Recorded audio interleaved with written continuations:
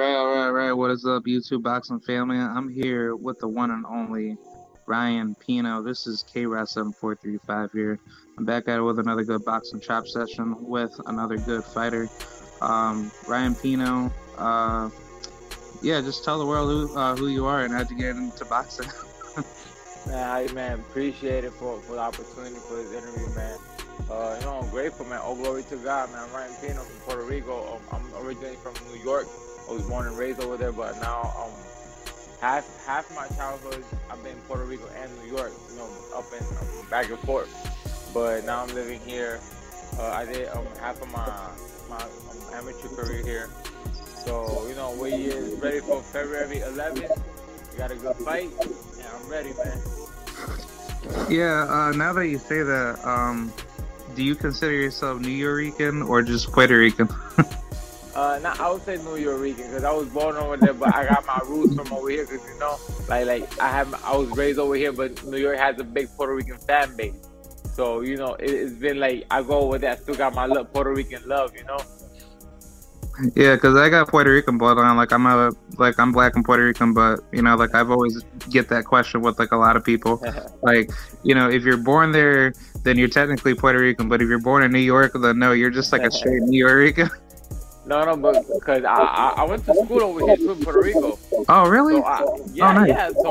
So I know how it is, Puerto Rico. Like the real thing, it's not like I'm from New York. I just know from Puerto Rico. No, I know how it is. I was here in the hurricane and everything. Oh man, that's crazy. Yeah, I hope everything's well over there because the hurricane is Thank God everything's running perfectly, man. Energy's back. Everybody's happy. Thank God. Yeah, I wanted to ask about your amateur pedigree because you had a pretty stacked, resume of guys that I've heard that you've been in the ring with. Could you dive in deeper, about that to explain about how'd you get into that? Man, so my father was a professional wrestler here in Puerto Rico, and my mom was a professional fighter. And so we got into that. I was born in this, So I was in the gym maybe 2, 3, 4 years old. I was already in the gym, playing with the glove, with the hand. I was throwing it. At 5 years old, my parents had me have my first amateur boxing fight, and everything started since there, man. I did over 270 something amateur fights, man. I fought literally anybody. I used to go to New York for summer vacation, and I ended up in the gym. Yeah. But yeah, man, I even won Pino Lopez in the tournament here in Puerto Rico. Oh, nice, yeah. That's very interesting that you say that because you have a very good style. I appreciate, the boxing fundamentals that you have, and I think a lot of people just look at the record and they just think that you're not that type of good fighter, but when they don't understand boxing, they're always going to jump out the gun to say, oh, well, he's not that good because look at his win-loss ratio. But that's not how boxing should be. It should be about you fighting the best competition, and you keep leveling up away from it to keep getting better. So with that being said, do you feel like where things are at right now, you're in a really good spot because you're taking a lot more risk in your career where you're actually getting better from these tough fights? Life is a risk, man. Even out of boxing, life is always a risk. Even crossing the street, any type of business, you're always at risk.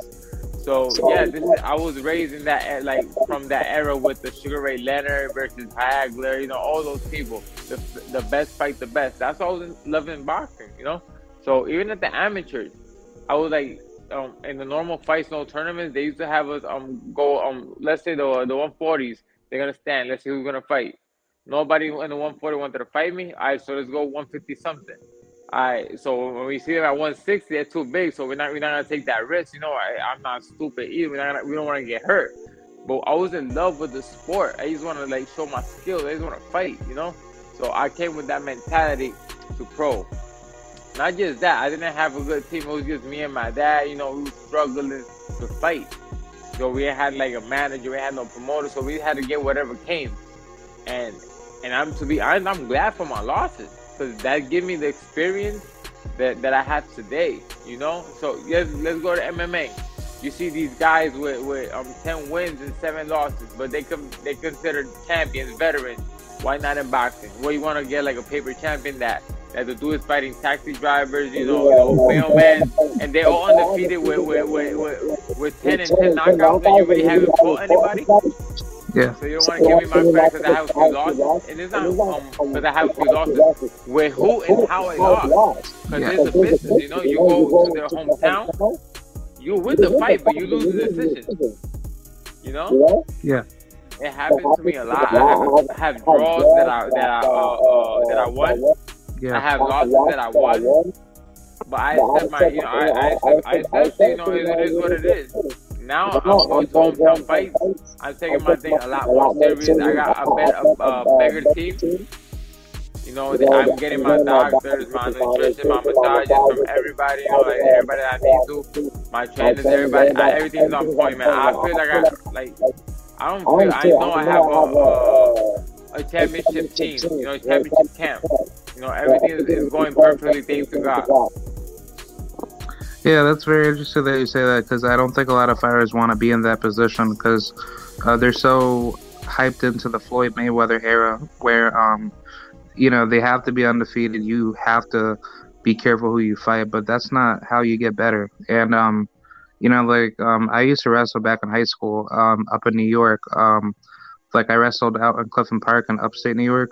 It was called Shenandoah High School, but they were one of the top leading schools in upstate New York. But how it worked was that you were going up against the best competition in your state, and then after that you got invited to invitationals, and then if you did good in that, then they'll bring you to states. And I just I went 27-3, but out of those losses, I kept dominating everybody.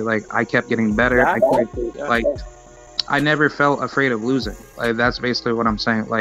For you, you're basically on that same path, and I think what you're doing compared to Devin Haney, compared to everybody in the game right now, you're getting way better. And I think that's a really good, it's a very good developmental practice to help with the sport. No, and not just that, my record doesn't show my skills or my skill set, Because you can look at guys like Emmanuel Augustus. You can look at guys like Gabe Rosado, Orlando Salido. They got a few losses, and who they fought the big names, they fought the big cards, and they are who they are today. So why I can't do that, So I said, my record doesn't show my skill set. I feel like I have a high IQ. I'm doing really good in boxing. I've been doing this since I was 5 years old, man. That's all I know how to do. So I study my sport. I'm in love with my sport. It's not just dedication. I'm in love with this, man. Yeah, because I think what's the good thing about fighters that that have been doing successful in the past is that they set the door to open up a bigger commitment from fighters today that actually want to advance their careers. And I think when it comes to fighting the best opposition, you actually get a certain drive in your skill set where you're more confident to come into your fights, and you don't think about losing, you just think about performing. And I think that's the biggest problem that a lot of boxers don't want to face. They don't want to face the performance pressure, because if you're not preparing yourself mentally and physically, then that's how fighters end up getting clipped at the higher level. Oh, exactly, man. I gotta think. I have to give a lot of thanks to boxing, because I've been in camps with Jorge Linares, Jose Pedraza, Montana Love. They call me out for sparrings and everything, and these are the things that you appreciate, and that makes me go up to a different level. Go a level higher. Because you understand the levels of training that you have to do. Not just work hard, because every fighter works hard, but work smarter and how to do it too. So this is why one of the things that it keeps me growing, even with all my losses. Like I said, I don't see them as losses. I see them as experience. I've learned from them what to do and what not to do, and how to do it too. So this is why I feel like I'm at the level, and God is giving me all this glory. And obviously I gotta give it back to Him, because all the glory and praises to Him. But He's giving me all these things to to learn and be big. You know, like I had to go through all these losses to be big. Yeah, I definitely like agree with that.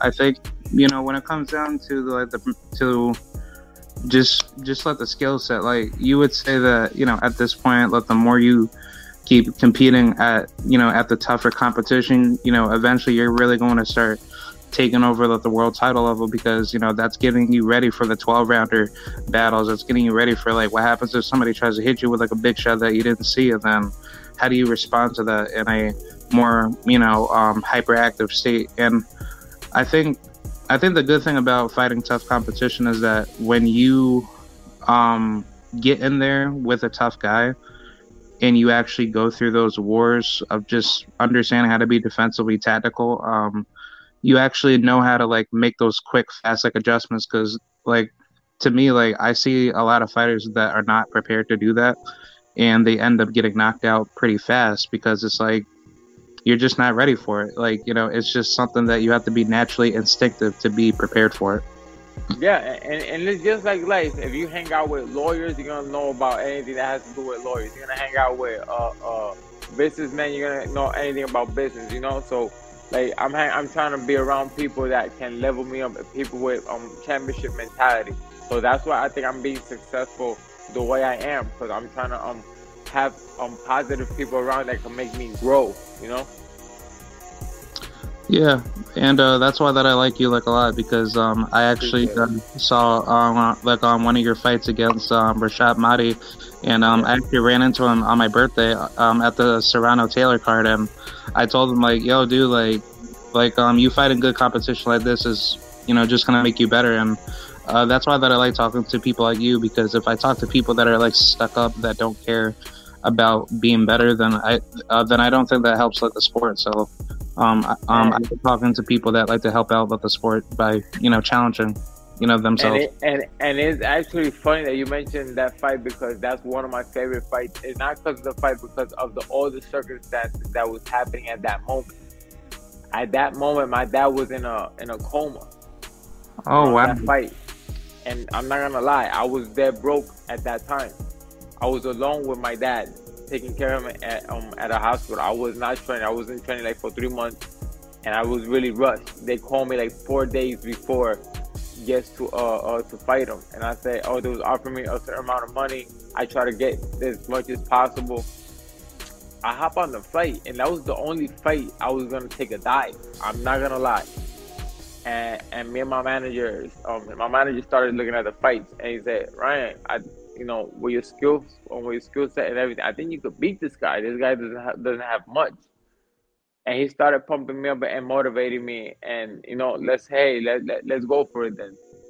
So I'm not gonna lie, I was depressed at that time. My dad, he was my best friend. Like I was low on weight. I wasn't even eating. Just trying to survive, trying to give everything for my dad. He was at a hospital in coma. He was 2 months in coma, and to be honest, like it was a really close fight.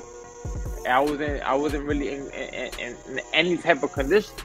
I was just headstrong, that let's go. I know my dad's fighting, so I gotta fight. That was I was saying for everything in my mind at that time.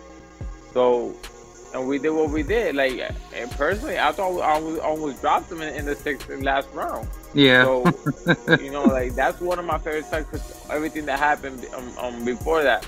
My dad died a month later. And like I said, I gotta focus on my thing. I gotta live the dream and do everything he wanted me to do. So that's why I got more focus on everything I did. So it's funny that, like I said, that he actually mentioned that he brought that fight up. Yeah, because I never knew that. Like I was thinking that you were doing very well, and I thought you almost came close to hurting Rashad. And like I asked him like about that fight, and he's like, yeah, man, like that guy pushed me, and I felt like, I was going deep waters with them, but that was a really heavy, loaded fight. And, you showed like a lot of heart in there along with him. And I just think, those type of fights, people don't know what you're going through mentally and physically. And I think that's like another big issue that not a lot of casual fans want to talk about about mental health. That you're human too, and anything that happens behind closed doors, that does like affect you in the ring, and I think that needs to be like heavily like addressed, especially at the high level. Yeah, um people just look at boxers like it's just punching. No, we go through a lot. Like we gotta make weight. We have to miss Thanksgiving, Christmas, birthdays. Of family events, just to sacrifice ourselves for boxing. And to give you guys the fights you guys want to see. It's not just like just punches. There's a lot that we have to miss. A lot we have to give, and amazing, and sometimes not even receive. Just to fight, yes, to give glory, or just get a paycheck to give back to our family, for everybody could be good. So, but with Rashad Mahdi, he's doing good. After that fight, I had a talk with him after our fight, man. He's doing good. So he's a good fighter, and these are things that fighters do, man. Like we fight through everything. yeah. um Yeah, like as far as that goes, before I get to my other question, kind of local sports has something in Spanish that he wrote for you. I don't know what that means. Soy fanático real. He says he's a fan of me, that I always fight with everything I got. Shout out to Cano Local Sports, man. He got a few of my fights on his page. Yeah.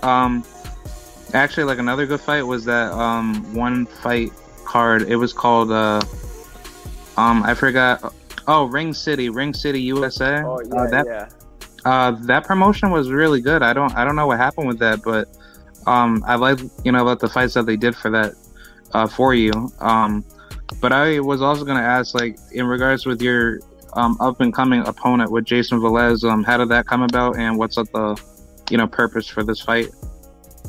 Well, we was trying to get a belt for this fight, but he didn't want to agree to any terms with the weight. So I haven't done 140 pounds since probably like 2019, and he was trying to make it a 140. His last fight was at 140. I'm a 147, man. So I'm like 6 feet tall. It's really hard, but like I said, we may have made the adjustments with everything. Like right now I'm walking at 145. I'm only 2 pounds away, Yeah. and we're like 2.5 weeks from the fight. So we were trying to make at least a title fight, but he didn't want to agree. So he's still gonna pay for it, a title or no fighter. I'm still gonna beat him. I feel confident with everything that's happening, and I'm just happy that it's happening right now. He's been with a lot of big names, but I feel here in Puerto Rico he's getting a bigger name with me, because nobody really cares about him or knows about him. But everybody's gonna know about him now, especially the way I'm gonna knock him out. Yeah. I actually saw his fight against Tito Mercado, and I'm actually friends with Tito, and he told me that fight was difficult, but he could take a punch. He's durable until you start breaking him down. But I'm asking a question. What weight is Tito Mercado? Oh yeah. He's like a 135 pounder. I know. Exactly. I'm a 147 naturally. So when you see a monster like me in front of you, yeah, the welterweight division, different level. Exactly. So I'm gonna be big. I am bigger than him, but I'm gonna be a lot stronger. He's gonna feel my weight. He's gonna feel my power. And trust me, he's gonna feel all the pain that I've been through. Bro, I sparred with this dude before, with Jason Velez, but like a few years ago. And I know what he's capable of. He's like a dumb fighter. All he does is go forward, he takes 2 punches to give you one. So what's gonna happen when I give him 2 punches to get out the way? Yeah, I was just about to say about your weight class, like, I think where you are right now, I think you scale a lot better at welterweight and above versus 140, because what I've seen from you at 140 is that you punch really hard, but the power wasn't there at 140. But at welterweight, I think that scales a lot heavier, because you actually know how to set up your shots a lot more smoother. Yeah, I agree. No. Like I said, with time, you start learning. Like I said, I haven't made 140 since 2019. A lot could happen from there. I've learned a lot. I learned how to use my power when I need. Because I used to box a lot. I used to like that Muhammad Ali, Nassim Hamed, hit and don't get, like Caleb Plant, that he used to base off a lot his defense. Yeah. So I started acknowledging more my offense, and wait, I could kind of, if I stand a little bit more, I could hit harder. Yeah. So now now, like I said, you start learning from everybody. You start learning how to stand a certain way to hit harder, hit, and then take it away and move out the way and be defensive. So now with this knowledge, with all this, I feel I can make 140 with now use power at the day of the fight and be defensive too, not just be a defensive fighter or an offensive fighter. So Yeah. like I said, if I have to fight on the inside, I know how to do it. If I have to box on the outside, I can do it too. So now, like I said, it's everything about, like Bruce Lee said, like I fear a man that practiced one punch 1,000 times than a man that practiced 1,000 punches. So now, like we go with a certain plan, how we're gonna do this, how we do this in a certain way. So I feel we could bring that energy, that knowledge, that power to, and that fighting style to 140 and come up to the fight at 147, 150, 155. But like I said, man, like life is challenges, man. So I'm not afraid to fight at 140. If there's a good opportunity, we fight at 154, 147 is like where I mainly stay. But I'm not afraid of challenges, man. That's why we even took this fight at 143, because it's a challenge. The challenge right now is the weight, and I already beat it. I don't think my opponent is a challenge. I just think he's just standing in the way of me. Yeah, I was just gonna say, like, about your campaign to get to the world title. Like, if you had it in your perfect world, like, what weight classes do you want to start conquering, and then what's the plan to, like, start going for, like, the big names, like the Errol Spencers of the world, or the or the Sebastian Fondoras, or whoever, right? Yeah. Right now, like I said, this is my in a long time. It's like my first fight around close to 140. We just did 140 around 143, the weight of the fight, about like 3 days ago, and I was completely happy because I gotta eat now a little bit and play with the weight and eat, train, go down, go back up. So I feel we can make 140, but I'm naturally at 147. I feel good there, but I really would like to fight for my next fight. Josue Vargas. Oh yeah. You saw, so like he said he was looking for a fight, and I love challenges. So he's another fighter that he has a good name, and I would like to send him to retirement too, because I don't think he has a chin anymore. I don't want him to get hurt. He's a young guy, he could be successful in other things. I don't think he's up in boxing, so I want him to take him out. But yeah, like whatever my team and I decide, because I can't be a one-man band. I go based off my team too. So what's best for me, because sometimes I can feel this, but it's not the right thing. So me and my team decide 140, 147. So yeah, we'll do it. Yeah, I think there's plenty of great fights, because where you're at right now, like, people may think like, oh, like, who is this guy, blah blah blah, but it's like, you have like a really stacked resume list of like opponents that you fought, and I think that only makes you like a lot more marketable to keep challenging yourself against other difficult opponents, and then eventually nobody can run away from you. I think that's what a lot of fighters really look at as far as like on paper opponents, but then once they get in there, it's a whole different level. I was gonna ask, like, in regards to I guess, like, I assume you're a Puerto Rican, right? I was born in New York, but I was kind of raised in Puerto Rico, so yeah, I'm a New York Rican. Yeah, I was gonna ask, in regards to Puerto Rican boxing, do you think Puerto Rican boxing is dead, or do you think it's just as strong as everybody else, right? So we have a little laid back. We had now boxing in Puerto Rico is coming back to life. even so, a little in the amateur. Yep. I'm not gonna lie, we had a bad experience with the federation over here as an amateur. Like, my last national tournament, I won it, and the next weekend I went pro. So you at that time you could tell that, like, how it was. So like I used to like win the national tournament, and the guy that I beat used to fly, and they used to leave me. Cause like over here, just like that Miguel Cotto, that Tito Trinidad. Everybody wants to be a brawler, hands up. That's not my style. I'm not gonna do that unless it's necessary. Cause I'm not expressing myself as a fighter. So now it's getting a lot better. Even in pros right now, like you're seeing these cards with Universal Promotion and Gallimbo Sports. Yeah. How we're getting bigger, how we're getting known, and we're great fights too. It's not you're seeing like a dude real muscular with a chubby ugly dude that he's coming for the check. Yeah. So, like it's competitive fights, like just like me, like and I feel I like these people because it adjusts to my style too. So we are growing in with good prospects, and I'm on the way too. I feel like I could be the next Puerto Rican star too.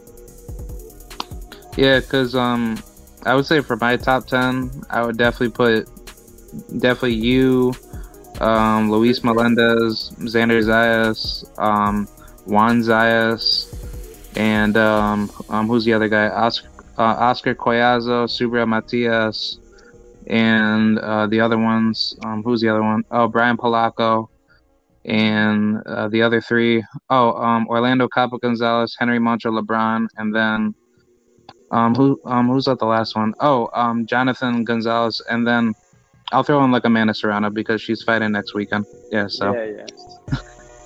So you just by off those names, you see we have potential, So we just gotta get out of our comfort zone and go to the next level, So that's what I've been traveling, training in different camps too, just to learn from everybody and see a way that I could grow in this boxing game, Yeah. Being mentally or physically, I'm gonna try to grow and be the best. I'm gonna give it my all, like I always done. Even without a fight, I'm going to a fight without training, like I mentioned. Bro, you see what I could do without no training. So just imagine me training and being at my best, everything focused and calm. Yeah.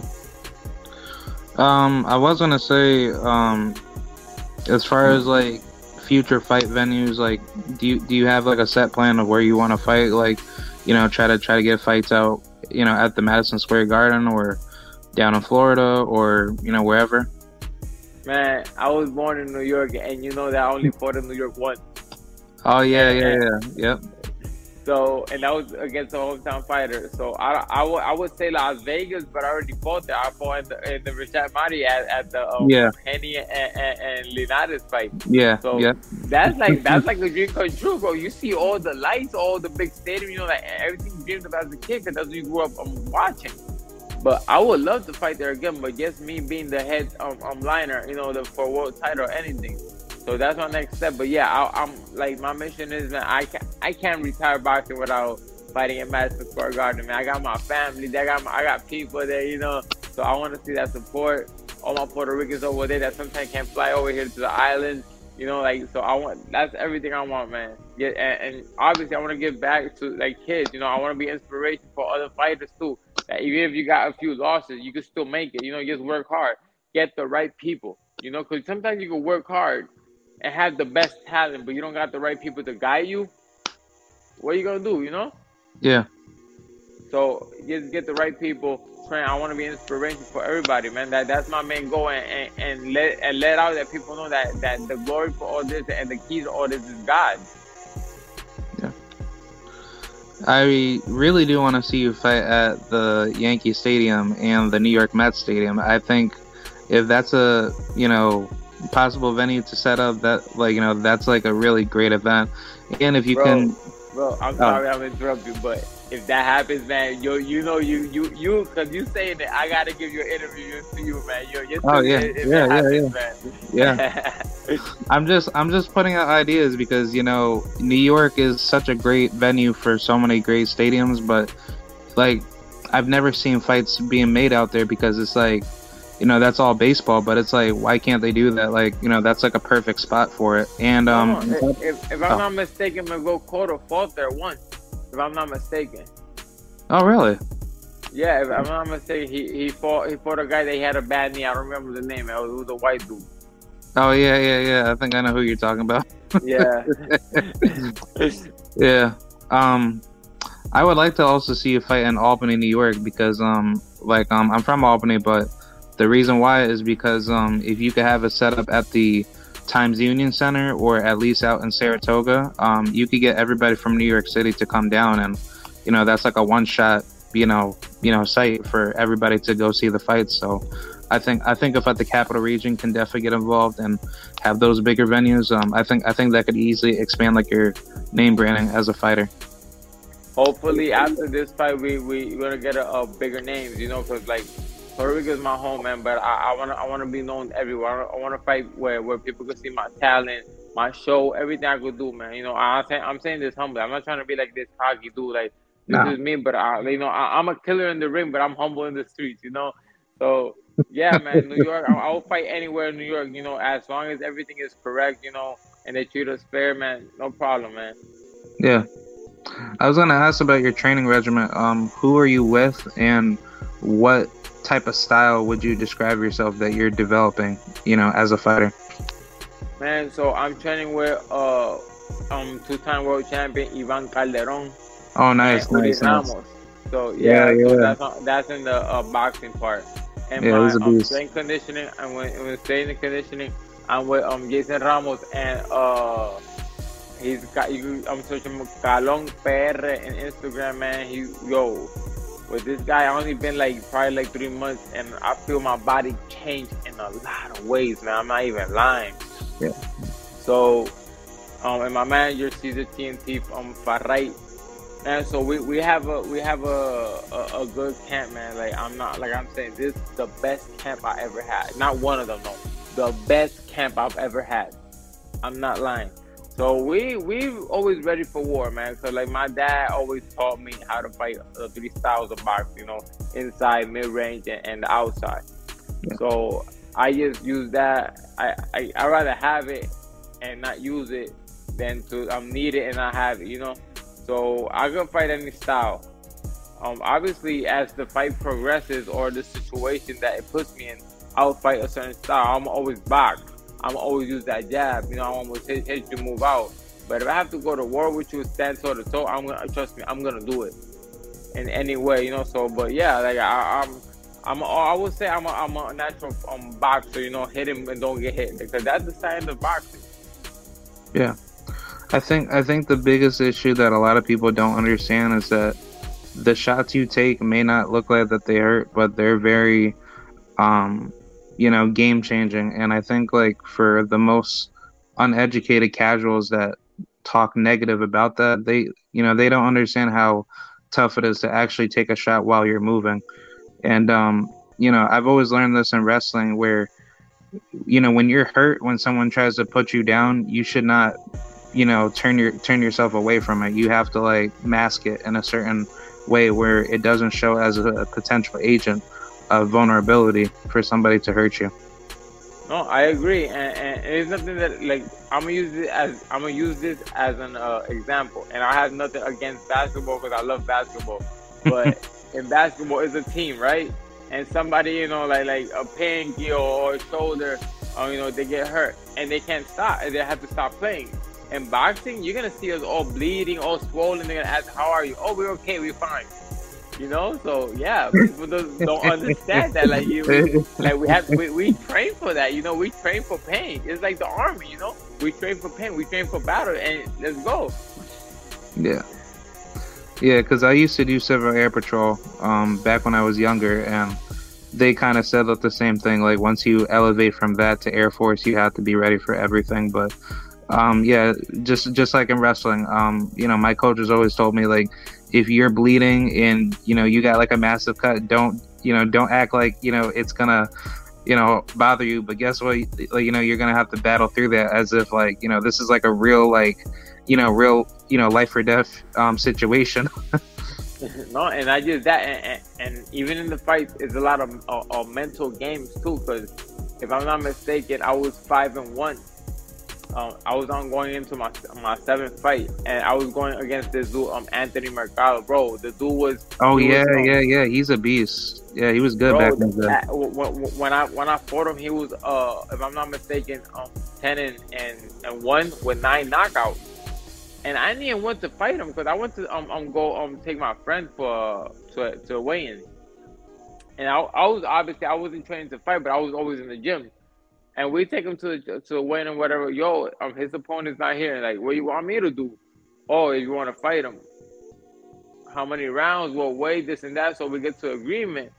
And I lay back like, nah. If you want to fight me, like you telling me what? Literally 1 day's notice. I want this type of money. In the second round, bro, yo, this dude give me a headbutt, bro. Like, the biggest scar I ever had, bro. It was so ugly. Oh man, screw that. So I touched on. I see blood in my glove, and my trainer said, "Oh, how I'm doing? Oh, you had this little thing like that. It's no worry, you'll fine, bro." And I had to yo, it was so crazy, and I won the fight. Ugh. That was probably that was one of my biggest experiences. And then me and Anthony McGraw was good friends. We still talk and laugh about that thing, man. Yeah, you can hit, but man. yeah, those are things that people don't see or people don't understand. You get out of the ring all sweaty, Vaseline everywhere, all hurt, straight to the hospital, man. I had probably 7 stitches in the outside, and the inside had 6. Yeah. Yeah. I really was gonna ask about what a corruption of referees in the sport, but when you have that referee that doesn't care about heavy fouls, about a fighter that doesn't follow the rules in a fight, do you have to revert do you have to resort to that self-defense mode of doing something dirty back to the fighter if they try to do something foul to you? It's sometimes really risky because sometimes it's the politics in boxing, man. Sometimes the referees are playing for the promoter, and the promoter has his fighter. So a boxer give me a low blow, and don't say nothing. He'll give me a low blow, I'll go down, they'll count me as a knockdown. But if I do the slightest little, I just clinch them, and they'll take a point away. So that sometimes it affects your mental state, because I'm fighting against the fighter and the referee too. So it's like if I knock him out, I'm gonna get a draw. So it's kind of it sucks, but it's politics, it's boxing, and it's sad that's happening, and because of these politics, we're getting taken off the boxing out of the Olympics. Yeah, so that's the sad part about it. Yeah, because I was gonna say, in a perfect world, if boxing didn't have the state interfering and all these corrupt commissions and promotions and sanction bodies in it, if it was purely marketized to a level where there was fairness, I assume that in a perfect setting, nobody shouldn't be able to get away with trying to throw low blows, and that's considered a knockdown. Or if somebody tries to throw dirty punches at you while you're leaning on the ropes, and then the referee counts that as a TKO, when that's clearly a disqualification, or if someone bites you or anything like that. But it's a dangerous sport, because you get the biggest example in boxing. Look at the Patrick Cologne situation. Yeah. A lot of illegal rabbit punches, as he did that probably once or twice, trying to at least get back at the dude.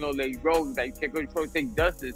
And I'm not mistaken, they took a point away, and look what it led to. It's very dangerous. So if there was, like you said, if in a perfect world, nobody would have been undefeated, because how many champions have really lost in their career, but just so they're protected, they'll give the decision to them, or just give a draw. Yeah. Just to try to be fair, but it's not really fair. Yeah, I was gonna ask about what advice can you give to young fighters where when you see something fishy inside a pre-fight routine, where a team is doing something shady or something dirty, should you come out of your way to try to investigate it before you make that decision to stop a fight? Or how can you prevent that situation from happening if someone tries to cheat you? Man, first of all, before a fight, you gotta learn these things, study it, because that you'll be prepared for when it happens. But I rather quit a fight if I'm getting I'm treated illegally. I rather stop a fight because it's my health, man. You know, so Yeah. I rather stop this fight today so I can fight the next day. I don't want to go in as a tough guy, get certain type of punishment, you know, and get really hurt. So it's not just boxing, my life too. You know, I got a family to take care of. You know, and I got people that love me. You know, so I don't want them to be hurt either. You know, so I rather stop a fight so I can fight the next day. You can keep the win. That's nothing for you. And deep down, you know that's wrong, and God sees that too. You know, so it's better be protect yourself at all times. You know, but just be smart with it. Like obviously, there's a game of war. There's a fighting game. If you're gonna do something to me, I'm gonna do it back. You know. Yeah. So, but I want to always be a gentleman in the ring. But if you get foul play, man, try to either do it back, try to get justice for it. Hey, if not, just take a step back. It's your health, man. It's your life. You got a family to take care of. You got a family that loves you. Yeah. What's the hardest thing in boxing that you've dealt with that makes you have those aspirations to say, like, this is so hard every day, is there something that's very difficult in the sport that kind of like dismotivates you, while you're training, right? All right, so in a training level, the hardest thing about boxing is boxing. Yeah. Because like you literally have to wake up, train 3 times a day, and sometimes you don't really want to even do it. You know, like you're so tired, but sometimes you have those people that loves you and that motivates you, that pushes you to do it. So like a boxer trains when there's a fight. A champion is always in the gym, working hard. Like every successful person, and anything they do, they go that mile extra. Like they push themselves to be great. That you do the sacrifice now, and you're gonna see the results when they come back. So yeah, like you gotta make weight. You still have to train hard, making weight while you're hungry. You gotta go to sleep early. You gotta wake up early. You gotta put when you're in pain, like literally in pain, you gotta keep going. So that's even for your mental. It builds you up good. So yeah, that's one of the hardest things. But outside of the training camp, it's kind of hard when you have people that trying to play you, business wise and everything, So yeah. and it's kind of sad that boxing has to lead to this. Like I said, the politics.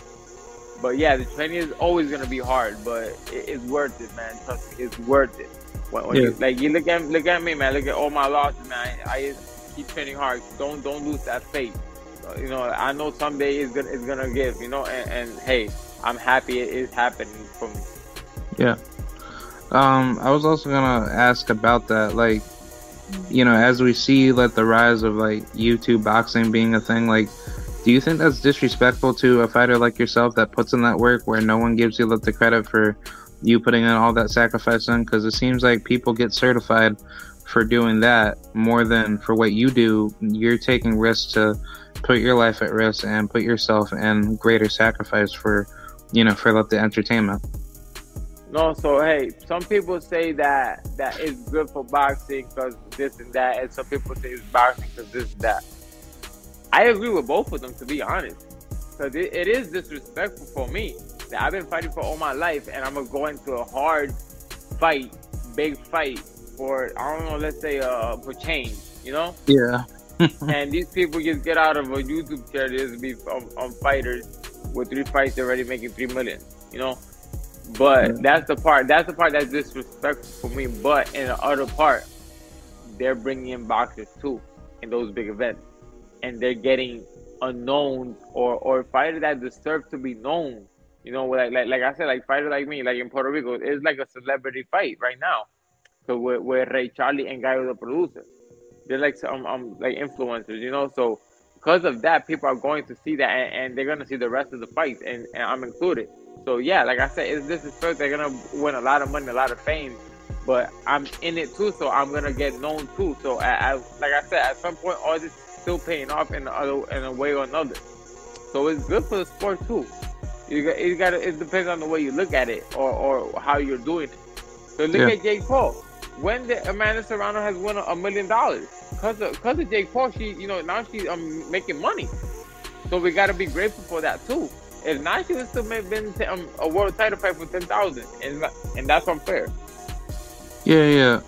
I like the reason why that I asked that is because like part of it in my mind makes me think it's mediocre. Because for one, if you see like let's just say like Kim Kardashian, like if she comes out of her way wanting to get into a YouTube boxing event and she fights some woman that has some experience, but they end up hurting each other bad, and you come out of your way like fighting like somebody like I don't know, like King Kenny off of YouTube, and you blow him out. Like people may think it's funny, but at the end of the day, like this is not something that you play. You don't play boxing, but on top of that, like when you look at the mockery that they're doing, but on top of the promotional gain, like it's good for you to get the exposure and you're getting fans, but on top of that, like if boxing were to pay like all the other major big sports, do you think like you would focus more on legacy rather than money to expand your career as a fighter, and more people would be focused on that rather than YouTube boxing or any other celebrity fighting? Yeah, man. So obviously, because where I'm coming from, my background, my history with my family and boxing, yes, I am going for legacy. But I'm sorry, man. Legacy is not paying the bills, man, right now. So I gotta go with money in this situation. But yeah, like, but I understand your point. Boxing, you can't play with boxing. There's not, those gloves, and not just that. If you don't have the proper training, man, you could really get hurt. Because even with proper training, you still get hurt. Yeah. So it depends on how you look at it too. But in the circumstance where you're in too, because like so like if you're trying to do it for the money, you may get hurt. So what's money? If you don't have happiness, you don't have health. So money's not gonna fix you a broken arm or broken eye or whatever. Yeah, because the reason why that I bring that up is like, let's just say, if boxing was more marketized and decentralized to the level where if I like you as my fighter and I want to put my money on you, and we as a community of fans have a localized, marketized, like a method to give fighters, the money that they deserve, like, wouldn't that benefit you more to take, more support from the fans that care about you versus like relying off of a promoter or basically like whatever type of financial struggles that you go through now. Like I'm saying, like if there was a way where fans like us, where we could come together and create like a grassroots community to create a decentralized market for fighters, to give them all the money that they need to sustain like any other regular professional athlete, do you think that would benefit you and the rest of the boxing world to help it grow to that level? Yeah, I agree, but like the way you support us, is, to be honest, is going to the fights, man. I'm going to the pay-per-views and supporting us, man. Like you said, but everybody has their bills, everybody has their situation, but that's like the promoter's job to do those things, get sponsorships, things like that, because right now, like you can see us making money, but it goes a lot into we invest a lot. Our uniforms, our meal preps, we have to pay our trainers. There's a lot of things that people do not see. Oh, they made 1,000 something, but you got to give percentage, not just a bill. No, it's a percentage of your check. You're training to people, and that's what helps you grow into it. But yeah, sometimes everything is a business, man. If they offer me a fight and they say that there's, I don't know, for example, $10,000, I don't want that money. I want a little bit more. Or okay, I find it unreasonable for that fight, because you got to look at the event too. You got to look at who's the promoter, where it is, how long is the fight. Like those type of things. Because I'm not gonna make $10 million fighting at a high school basketball court. Like who's gonna go there? Like what, 300 to 500 people? Yeah. You gotta be real. I gotta be at a big stadium. There's a lot of things that go behind it too. So, but yeah, like the way we get support, man, is fans supporting us, going to the fights, man. supporting our events, you know, and obviously we do these things for you guys, you know, for you guys to enjoy it, for we could be with you guys on pictures and everything, you know. Yeah, because I was just wanted to ask that because I was talking with other people like Tim Witherspoon Jr. He's the son of Tim Witherspoon Sr. And I was also listening to people like Clarissa Shields, where she was bringing up that same notion to say, like, if you want to support your fighter, then give them about the money for their for their fights, or like I just wanted to get your point of view as far as, like, if there's any like solutions or tools that fans could like naturally come together with, where if we want to chip in like a GoFundMe for you to say, hey, let's give Ryan like $1 million. Like, I'm just making something up, but let's just say, if I'm like a rich person and I really do support you as a person, and I really want to like support your career, like people should come out of their way to create like a grassroots financial stash for those athletes, so therefore the sport can continue growing, so therefore you don't have to come back to it.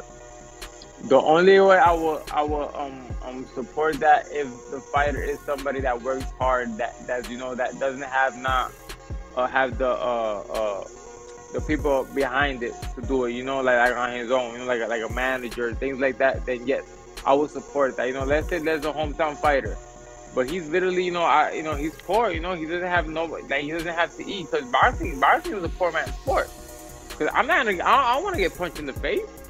But there's the things that life put me in to make money, and thank God I'm good at it. So I'm making money off of it. I'm safe for it. So yeah, if there's a fighter that really needs it, that he has like he's not living in good conditions, he doesn't have food, of course I'm gonna support that. You know what? Who is it? If I got to chip into it, I will still do it too. Because I come from that. Like, I've been hungry. I've been at the point where I got out of the gym and I don't know what we're gonna eat. I had to get like $2 just to get a Chef Boyardee, something like that, So yeah, of course I'm gonna support that. But if you're a world champion or something like that, bro, you're rich. You got everything, or you're a top prospect, or you have a company that's moving you around and they're supporting you. You don't really need that, because they're doing it for you. But hometown fighters, people do not understand that. I was at that point, like I said. So yeah, sometimes our community fighters, we do need something like that.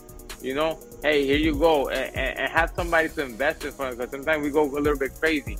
Like, because we're poor, we get that type of money and we don't know what to do, and we're gonna want to buy everything we never had.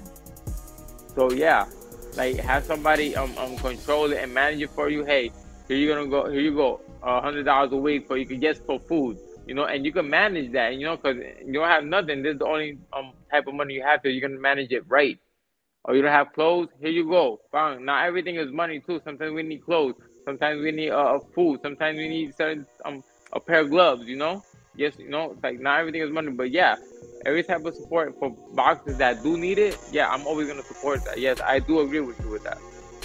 Yeah, because the reason why I bring that up is, like, there was a point in time in the United States, and I believe it happened out in England and France, and there was these things called friendly societies or mutual aid societal firms, where people actually like created decentralized like funding, services to help out people that were in need, and that was like a really big thing that a lot of state government authorities didn't like, because they knew that if that were to be bigger, that would actually create a pure decentralized marketized base to break away from that chain. So if I supported, like, let's just say black people, and we as black people wanted to come together to decentralize that notion to be supportive to one another, instead of going back to the state that divides us, then that would actually make us a lot stronger as a people. And if we were that successful to create more Black Wall Street firms to be more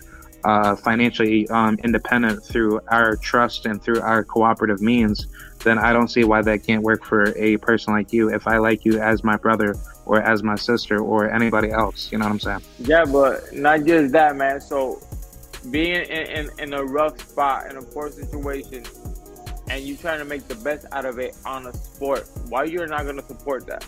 I could be out selling drugs, robbing, or whatever, being poor and trying to get out of it. I'm trying to do a sport, something that's a positive thing. Why you're not gonna support it? You know.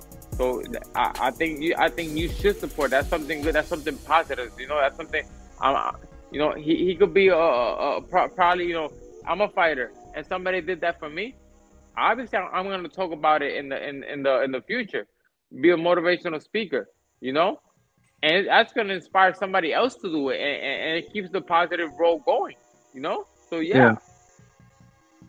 yeah, Yeah, I just figured I'd bring that idea to you because, like, I think, like, it, like, if we can create something, that's big like that, that could easily change up the game, forever. But bro, even just one pair of boxing gloves could change any kid's life, man. Trust me, yeah, you don't have to go crazy, but yeah, with anything you can, one pair of boxing gloves that could change any kid's life, man. Trust me, when you have nothing, you receive it. Even those ratty gloves, bro, they're mine. You're gonna treat them with pride, you know. It doesn't even the most small thing, man. You know, anybody that's seen this, bro, support your local kid, man. They're trying to fight, you know. You know, and fight for good, you know, to grow, you know. Those are the people that represent you, you know. In the future, hey, I give those kids a pair of gloves, and look where he's at. I'm glad that I'm part of it. You know, that gives you joy. That gives you, you know, motivation to do anything. Keep doing good. yeah, yeah. Well, the last question that I wanted to follow up with is, what influence do you want to bring out to the people that support you, before it's all said and done for boxing? Man, literally everything I was just saying, man. You know, like I come from nothing, man. I come from like in my school, they said I was gonna be a nobody.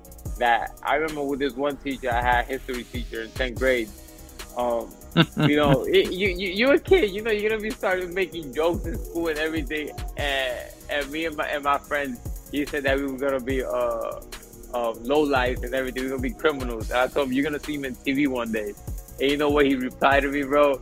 Yeah, I know. They're gonna see Ryan Pino that he's in jail, this and that. And I was like, what? And the good thing about it is that I saw him a couple years later, and he told me, hey Ryan, how you doing? Yeah, I'm a professional fighter now.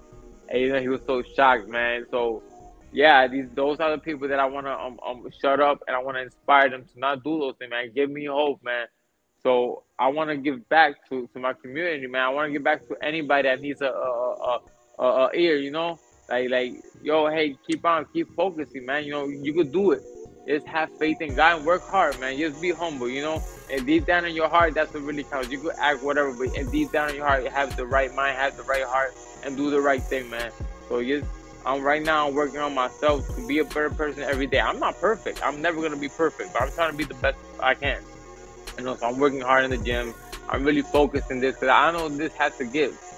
I'm tired of partying, man. I already party. I don't even want to go out. You know, I'm tired of all that thing. So I'm really focused on boxing. And to be honest, I feel peace. I see happiness and things that really matter. Family, man, my dogs, man, my people. And you know what? I go to the gym, man. They're my family because I see these people every day, man, you know, and they're happy to see me. So I'm just focused on doing the right thing and getting a better life for myself, man. Because, you know, that party life, you know, that show life for who? That's for you, man. But that's not benefiting me in anything. So I'm just working hard to give back to the community in any type of way I can, man. You know, and anywhere God could put me to bless anybody, I will do it. Alrighty. I appreciate you for bringing those strong words. Yeah, man. Like I had like a lot of fun. Hopefully, me and you could do this again. And do you have any final words to say to Jason Velez? Before you knock him out. Jason, man, I know you're ugly, like an ugly person, an ugly fighter, man. But you're gonna be uglier when I be hitting you and beating you up. And you know, I hope he goes back after. I know he's gonna go with pain, but I hope he goes back with health and nice, you know, to his family. But I'm gonna be victorious that night. Alrighty, man. Yeah, man. I can't wait. Is there like a promotional platform that people could watch a fight or? Oh yeah. You can go into Nikon TV. If you go look for it in the App Store and the Play Store. That's they're one of my sponsors. They're my people. So they're gonna be giving the live fights on pay-per-view. If I'm not mistaken, it's like $10-15 if I'm not mistaken. You know, so there's a lot, bro. Trust me. This is one of the best cards in Puerto Rican boxing in a long time. You're gonna see undefeated fights. You know, undefeated versus undefeated. You're gonna see a woman card. Obviously, one of the biggest fights is mine. You know, but yeah, like, you know, it's a real pleasure, man, to be here with you, man. I like what you're doing. I like your concept. I like what you're doing with the sport of boxing, man. And thank you for the love, man. You know, keep doing your thing, man. Like you support boxing, man, and you're giving people what they need. You know, showing the boxers who they are in these great interviews, man. I love your questions, man. Thank you for the support. Yeah, man, for sure. You know, like I'm happy to, you know, chop it up, and hopefully, you know, I can see you, you know, one day, you know, fight. So. Nah, man, I'm telling you, Yankee Stadium in New York. You said it, man. Yeah. I'm down here in Florida, but you know, like I can go out to Tampa or wherever, but I'll go back up to New York for sure. All right, man. Anything you need me, man, when another interview, man, is always gonna be grateful, man. Thank you for everything, bro. Yeah, hopefully that you get the belts, so therefore, you know, we could talk about championship status. You see. Give me like a year or two. Yeah, man. Like I'll definitely keep supporting, man. So. Appreciate it, man. Thank you. All right. Thank you very much. All right, y'all. Thank you guys for watching. Shout out to Ryan Pino and shout out to Puerto Rico. And yeah, you know, like I hope you guys enjoyed it. And yeah, you know, on to the next one. And y'all know what it is. You know, shout out to the TWT. Shout out to the mighty LDBC. And yeah, here's the outro. I'll see you guys later. Peace out, guys, and goodbye.